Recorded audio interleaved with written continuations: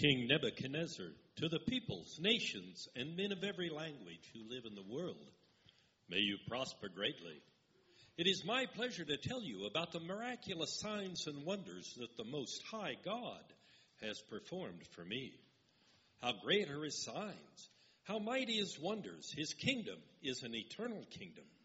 His dominion endures from generation to generation.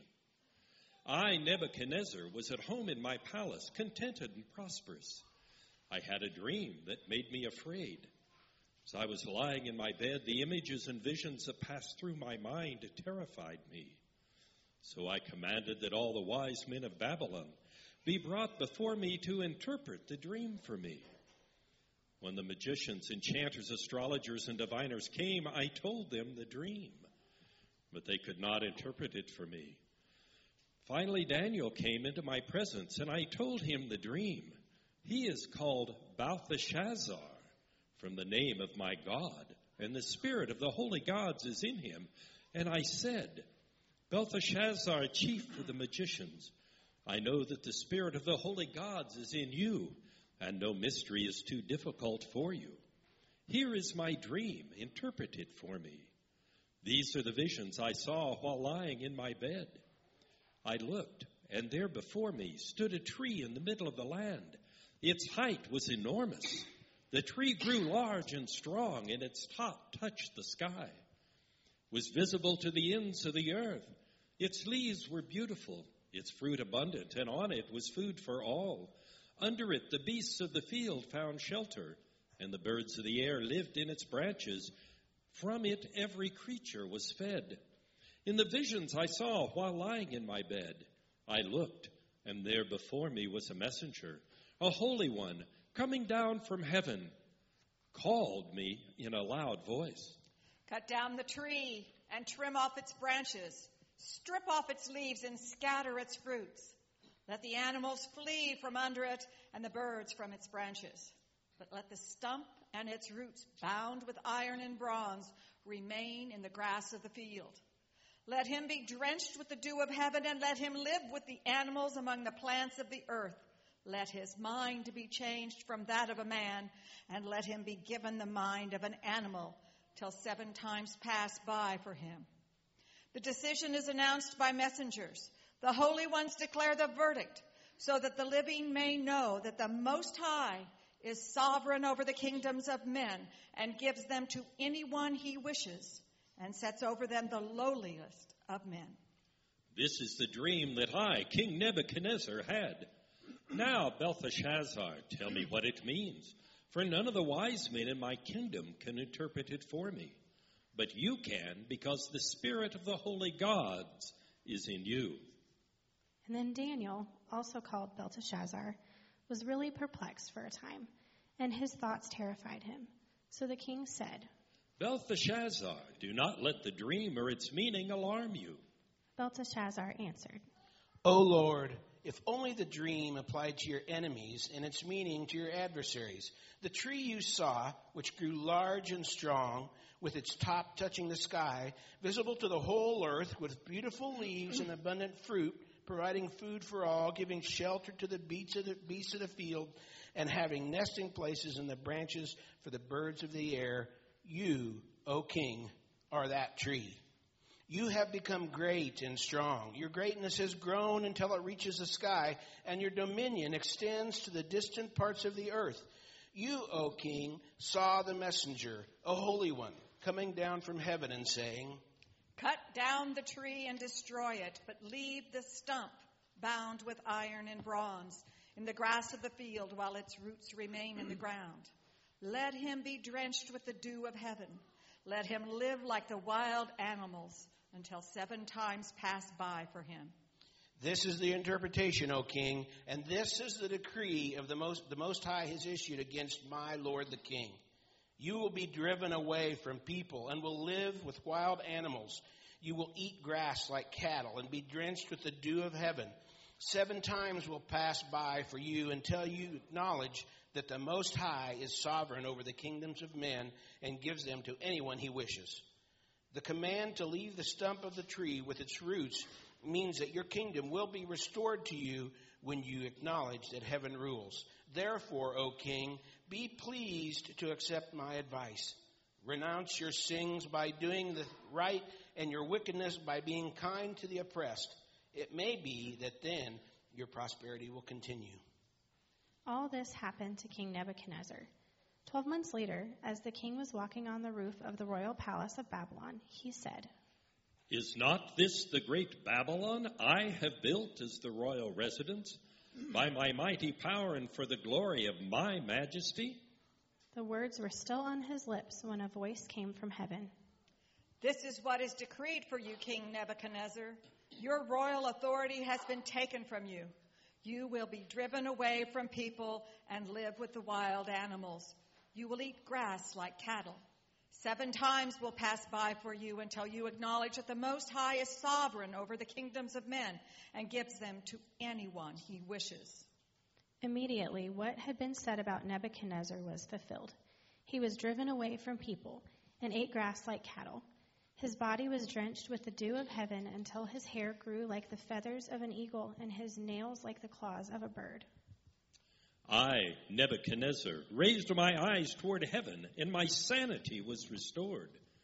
Then I praised the Most High. I honored and glorified him who lives forever.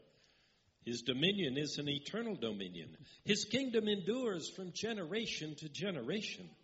All the peoples of the earth are regarded as nothing. He does as he pleases with the powers of heaven and the peoples of the earth. No one can hold back his hand or say to him, What have you done? At the same time that my sanity was restored, my honor and splendor were returned to me for the glory of my kingdom. My advisors and nobles sought me out, and I was restored to my throne and became more greater than ever before. Now I, Nebuchadnezzar, praise and exalt and glorify the King of heaven, because everything he does is right and his ways are just, and those who walk in pride, he is able to humble.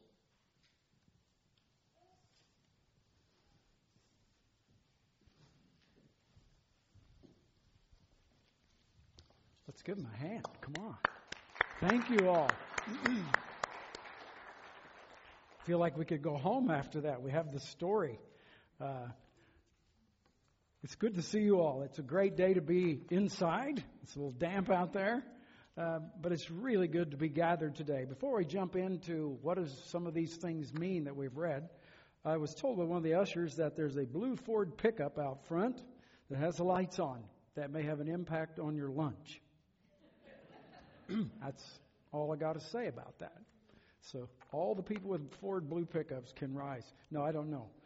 Just want to let you know about that. So the story, we've been in this series in Daniel. We're the 4th chapter in. And what we are learning is that Daniel, part of the Israelite people, were taken captive by the Babylonian government, which was the ultimate power of the time. And Daniel and his 3 friends were pulled out and brought into the king's court, hired by the king, and was part of the government of the time because they had a high ACT scores, I'll call it. They had high aptitudes. They were pretty brilliant guys. And they were okay. And Daniel, as you heard in the story, was given the name Belteshazzar after one of the gods of Babylon. He even took that, moved into the palace area, and was able to work with the king there. But there was 2 things he would not do. He would not eat the king's food, and he would not worship the gods. But he would worship only the God who created all things, only the God of heaven, and the God that gave you the breath that you just took. Yeah. And we thank God for that, for sure. It's interesting that this chapter and chapter 4 and these chapters in Daniel aren't necessarily chronological. And so, but this 4th one's unique because it has Belteshazzar on it. He does some of the writing in it. It's interesting, isn't it?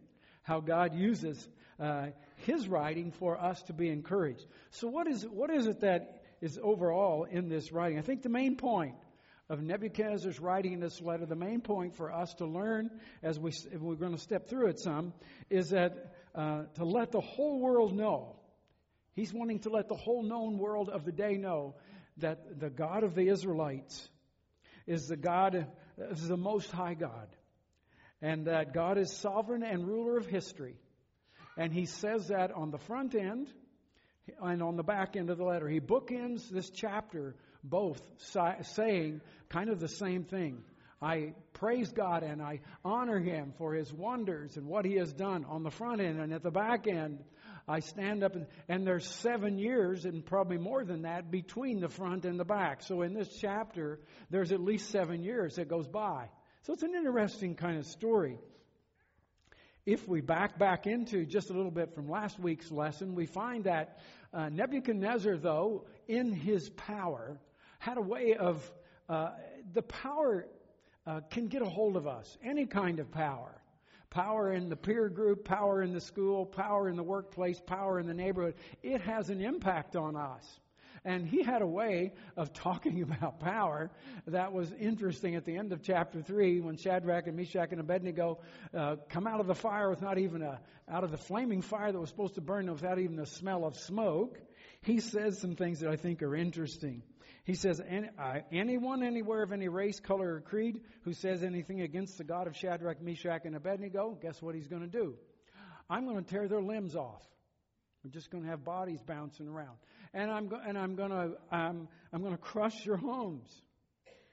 Yeah, right. Okay, so that's his mode of emphasis. That was his first response. And he makes the same response several times. He says it again in chapter 4 as we begin it. He says, it's my privilege to report about the miracles of this Most High God, and every race and color and creed should know about this. His miracles are staggering, His wonder. This is the first part of chapter 4. He is really acknowledging who God is. But we have to know that Nebuchadnezzar is the most powerful person in the known world of the time. And so he's getting fed on the sides and by his own ego a lot of other things. And we know that what he's tremendously troubled by was a dream. He had one back a chapter or two back, but he's kind of a dreamer, and these dreams are troubling, and he didn't know what to do with it. He tried to get in all the wise people from the other provinces that he ruled over, but they couldn't tell him the dream. He knew Daniel had a different way, and there's something about him. And he even says, I know that you have the Spirit of the true God in you. I know that. And he asks him to come and to share what he... but Daniel hesitates to tell him that the tree in the dream represents you. In verse 22, he even says that. Verse 22 and 24, when he's telling him that this tree that represents the hugeness of your empire, that's as big as the world, and it covers the four corners of the earth. They still thought the earth was a rectangle instead of a circular, okay? And so this tree was everywhere, meaning that Nebuchadnezzar had incredible power. But that this was going to be taken from him. Daniel hesitated telling him that. But Daniel and Nebuchadnezzar had enough of a relationship. And Daniel was confident in who he was, that he was not afraid to talk to Nebuchadnezzar in confidence and in honesty. And he even says, I think in verse 19, he says, Nebuchadnezzar, I wish that this dream was about some of your enemies and not about you. He's trying to temper the meaning of this dream before he steps into it with him. But he finally does say, yeah, this is, he's going to be humbled because you're going to be driven out of where you are. You're going to eat grass. This is going to happen to you, Nebuchadnezzar. And verse 22 and verse 24, he says it 2 different times. And this tree is you. And what's going to happen, and you're going to be driven away out of your kingdom. This is you, Nebuchadnezzar. This is God's edict for you. This is what's going to happen to you because of you believing that you're the most powerful person. And so, it's 12 months later. The text says, I believe, it says 12 months later, verses 28 to 33. And so I'm going to ask you all a question. What do you remember from 12 months ago today that was a really valuable conversation? October 7th, 2017. Go. Yeah, right. Do you remember anything about October 7, 2017?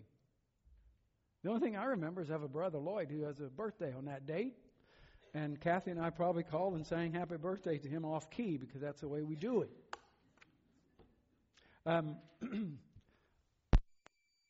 So, Nebuchadnezzar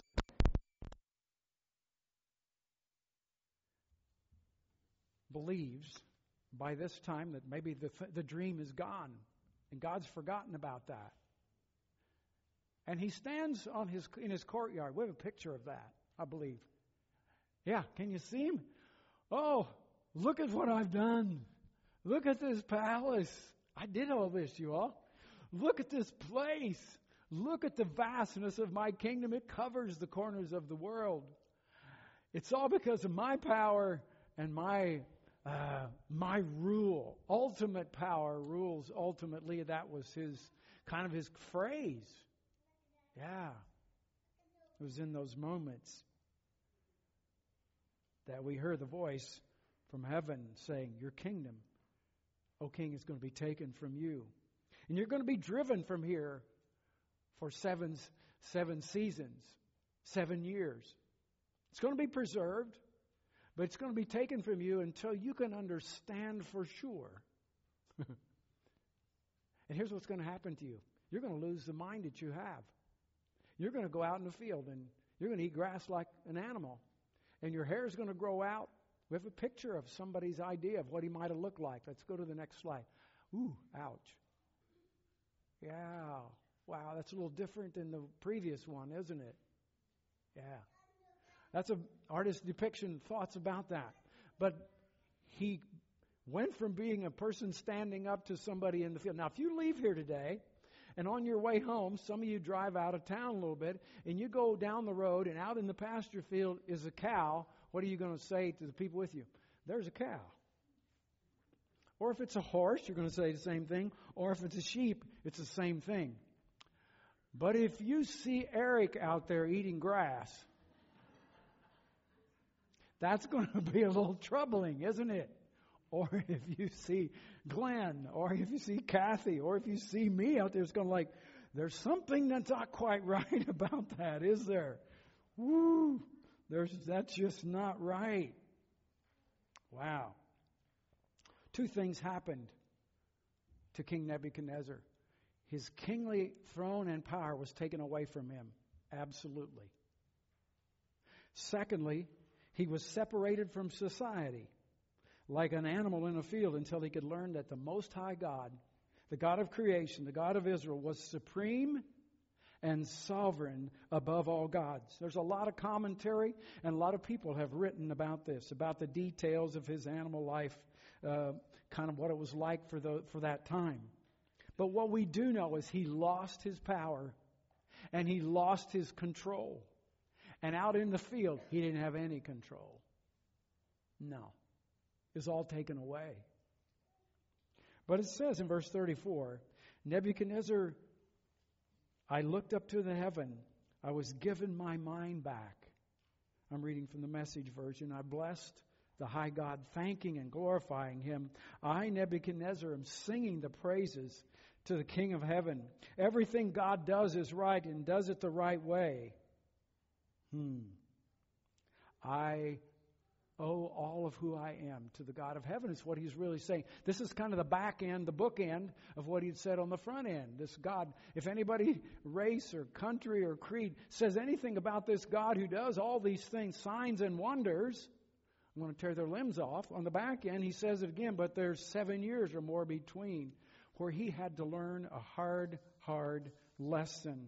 Wow. He had to learn that God, and he says it in verse 37, God humbles the proud. God humbles the proud. Think about that. God knows how to turn a prideful person into a humble man or woman, boy or girl. And we say, well, why? Wow, that was a hard lesson for him to learn. He had to learn it the hard way. I would hold up to you that you and I owe our existence and the gift of breath that you just took to the God of heaven, the God of creation, the God of Jesus Christ, the God that knows your name, and the God that loves you dearly, and wants you and I to live life out of a humble heart for beyond what we can do ourselves and for others. I believe that was what God would have for us. We can't truly function as human beings until we have the Spirit of the Holy God in us. We will always revert back toward something else. Yeah, we will always do that. And without the Spirit of God in us, Nebuchadnezzar had times when he was a rash maniac. Yeah. In chapter 2, do you remember? If you can't tell me the dream I had, I'm going to rip you apart limb by limb. I'm going to crush your house. That's all. And you just think about how crazy that is. Yeah. In chapter 3 then, if anybody worships any other god other than Shadrach, Meshach, and Abednego, because they don't even smell like smoke and they've been in the firing furnace. They're supposed to be dead. I'm going to do the same thing. Just take your limbs off one at a time. Crush your house. That's all. He's a crazy man. But we shouldn't be so surprised. The history of our world, before Genesis chapter 3, we were in complete shalom with God. We were in tune with who God is and who we were in Christ. And we were in tune with others around us perfectly and with creation. But in Genesis chapter 3, I would hold up to you that the sin of pride happened there, and that trickle down is what happened to Nebuchadnezzar. And that trickle down, my friends, is here today. Can you hear do you remember the story in Genesis 3? So Adam and Eve are doing good in the garden. They've got everything. Life is perfect. They call it perfect shalom. Peace with God, self, others, and creation. And Satan says, so, did God really say you couldn't eat from that tree? Yep.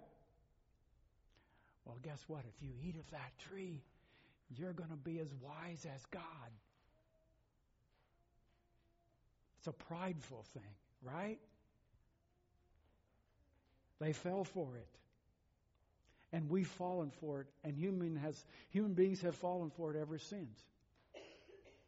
And we have to think differently. We live in a culture that prides itself in individualism. I'm in charge of me, and you're in charge of you, and you leave me alone, and I'll leave you alone. And if you try to get into my life, I'm going to get on the media, and I'm going to, through Facebook or Instagram or some kind of blog site, I'm going to beat you up verbally. And have we ever had a heyday in the last few weeks on each side of the political arena of that? Yeah, it's sad. Yeah, it's sad.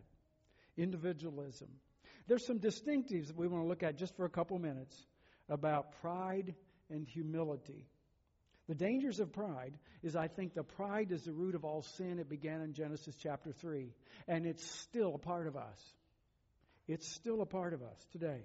And the necessity of the importance of humility. Well, Howard, I just want to be a wimp. People are human or just wimps. They get stomped on. They're not going to stand up for what's right, blah, blah, blah. Daniel was a humble man. Did he get stomped on? No. But he was respected, and he respected those in authority. Isn't that interesting? Yeah. I think that humility isn't weakness. It's a confident and appropriate assessment of ourselves as we live out the teaching of Jesus. Did you get that?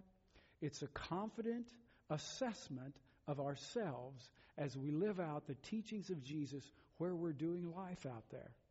That's what humility is.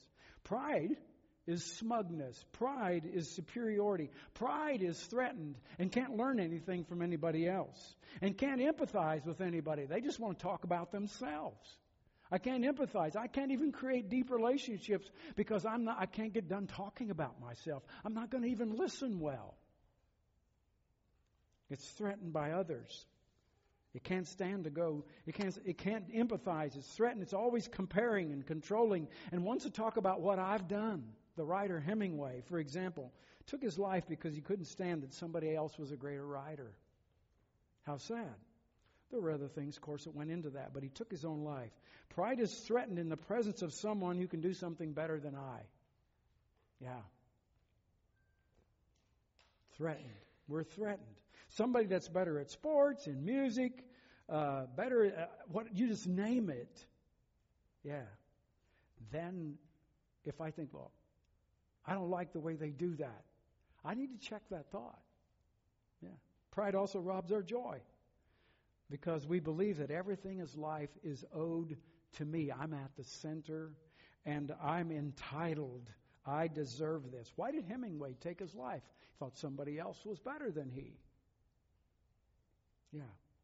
We make kingdoms out of everything. Yeah. I hear once in a while the kingdoms of our sports world. Could be K-State. It could be, you name whatever group, whatever sports person thing is yours. Yeah. The Chiefs. Kingdom. Interesting, isn't it? What kingdom? What is the kingdom that we're a part of? We live in a world that puts kingdom on a lot of things. And I believe that Christ, you and I, as followers of Jesus, think about the ratio between Daniel and his friends to all the people of Babylon who were worshiping themselves and prideful, and the impact that those 4 men had in that kingdom. That ratio is still alive for you and I believe. To recognize the kingdoms. I love sports. I love teams. I love a lot of things, and we're to be okay. I think it's okay for us, certainly, to say I can do this well. I may not do it perfectly, but it's okay to have confidence in ourselves, but also to do it in a humble kind of way. So, pride robs us of joy. Sometimes it makes us difficult to even have relationships with other people, go deep with others. How do we overcome pride? I'm going to give you 3 things. We own our mistakes. Get friendly with these 2 words that help you overcome pride. 2 words. Write it down. I'm sorry. I'm sorry. I apologize. Maybe you want to go home and just practice in the mirror. The person, practice in the mirror. Secondly, let go of defensiveness. Pridefulness places you and I on shaky ground because we're fearful of losing our position and status. And so we can't accept criticism as a learning experience. And it's awesome. Yeah. Criticism is a learning experience, but we can take it personal and we can get defensive and we can't improve. All criticism is not for us to try to digest, but there might be just a little piece of it that I can learn from. But pridefulness, I'm not even going to listen to it, so I'm not going to learn, and I'm probably not going to improve. Thirdly, the third thing is that practice mindfulness. What does that mean, Howard? Well, it means being aware of somebody else's successes. Can I celebrate when somebody else does well? Yeah. Can I, or do I see it as a threat? Celebrate somebody else's success. Yeah. The successes. I think, I like to celebrate when I see that. We come into the worship center, a new series is on, and all of a sudden, the people who have gifts have come up here and changed some stuff that would look like a stack of lumber if I did it. Yeah.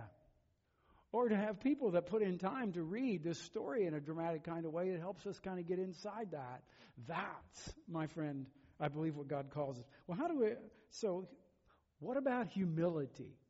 Again, humility begins with the recognition that everything I am, possess, or receive is from God through Jesus. And it includes the breath you just took. For sure.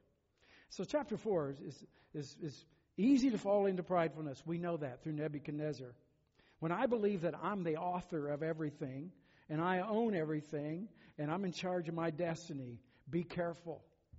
We might just fall off of our throne, just like Nebuchadnezzar did.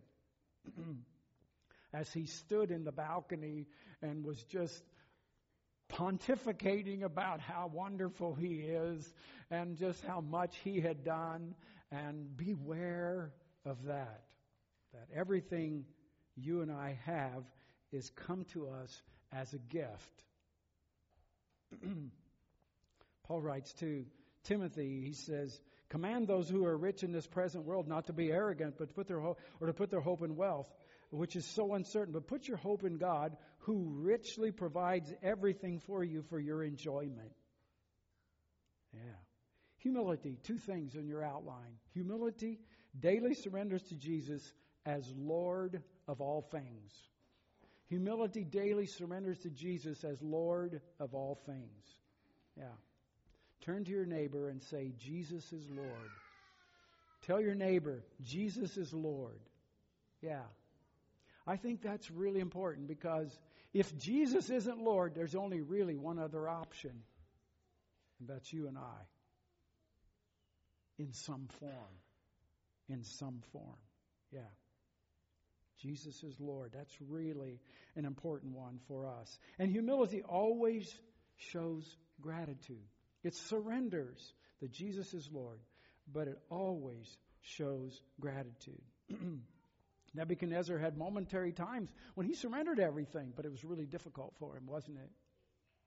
But at the end, and writers who have written kind of maybe fictional things about how it went from him as king after he come out of this 7 years of eating grass and crawling on his hands and knees, that he became a king that was very, very, very different.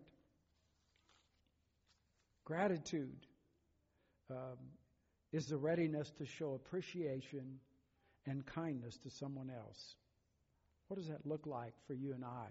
What are the prideful things in your heart and mind this morning as we think about being honest this morning? We're going to take communion, and when we come to communion, we come with open hands and open hearts. What is that thing that kind of keeps you crawling back on the throne of your own life and pridefulness? What is that?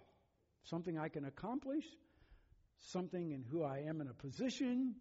Something I can do better than somebody? What is it for you? I can tell you one of the things it is for me. Those that work with me would know that. I know in my head and my heart that going hard, going fast, and going long at work and whatever I do is sometimes a good thing. But out of bounds, it's not a good thing. And Satan would play the tape in my head, you all, that goes like this. Howard, your worthiness to God is in how fast you can go and how hard you can work and stay the longest and put in the most hours. People in your church are going to love you more. Your neighborhood is going to love you more. Your wife is going to love you. That's a lie from Satan. Yeah. What is it for you? What is it for you? As we come to the table today, this is a table. We're invited to this table, the table of humility today. Because when we read about what happened in heaven one day, as Paul's writing about this in his words to the church in Philippians, listen to how he writes it. He could be writing the letter to Journey. You must have the same attitude that Jesus had. Though he was God, he didn't think equality with God was something to hold on to. Instead, he gave up his privileges in heaven, took a humble position of a slave, and was born as a human being. We'll celebrate that in a few months at Christmas time. When he appeared in human form, he humbled himself in obedience to God and died a criminal's death on the cross. But God elevated him to the place of honor and gave him a name above every name. That in the name of Jesus, every knee would bow in heaven and earth. Every tongue would confess that Jesus Christ is Lord, to the glory of God the Father. This, my friends, describes the love of God and the humility of Jesus. So as we come to the table today, we practice an open communion. You're invited if you're on the journey with Jesus. Wherever you might be. We're at different places on that journey. And maybe you're just beginning that journey. Or maybe this morning you've just realized man, I've been on the journey about me and pridefulness. I don't like that. That's not what God's best is for me. Come to the table. Maybe you've been on the journey with Jesus for a long time. Howard, I've just been going hard. I've been working, piling up stuff. I'm accumulating stuff. Life's kind of about me, but I don't say it that way. I really need to reset some things. Come to the table. Yeah. Today's Worldwide Communion Sunday. In the world today, there's estimated 2.4 billion Christ followers. And if there's only 2 billion of them taking communion today, I don't know. But we're practicing this with other people who are also saying the same thing we said to each other: Jesus is Lord. Can we be a people that lives that out? Can we? I believe you are, and we can. But it's an internal check today as we come to the table. And you'll be invited to come to the center aisle and come down as you feel led. And we know that this bread represents Jesus' broken body for us. He came willingly to earth, but God elevated him to the highest place. So when we come, we remember Jesus giving his life for us. And the cup, in the same way, represents Jesus' blood poured out for us in a cruel, gruesome death, the symbol of the cross behind me. That's what we remember. But we remember today the emphasis on, I come with a humble, open heart because I want Jesus to be Lord. So before you'll come to the center aisle, come here, you'll be served. You can come to the front and the back. If you can't get up and be served, others can serve you. I'll invite us to share the Lord's Prayer together from the screen, or if you know it, this is okay to read it from the screen. Obviously, you're going to have your eyes open. God's okay with that. Okay? So let's read that together. Our Father, who art in heaven, hallowed be thy name. Thy kingdom come, thy will be done on earth as it is in heaven. Give us this day our daily bread, and forgive us our sins as we forgive those who've sinned against us. And lead us not into temptation, but deliver us from evil. For thine is the kingdom and the power and the glory forever. Amen.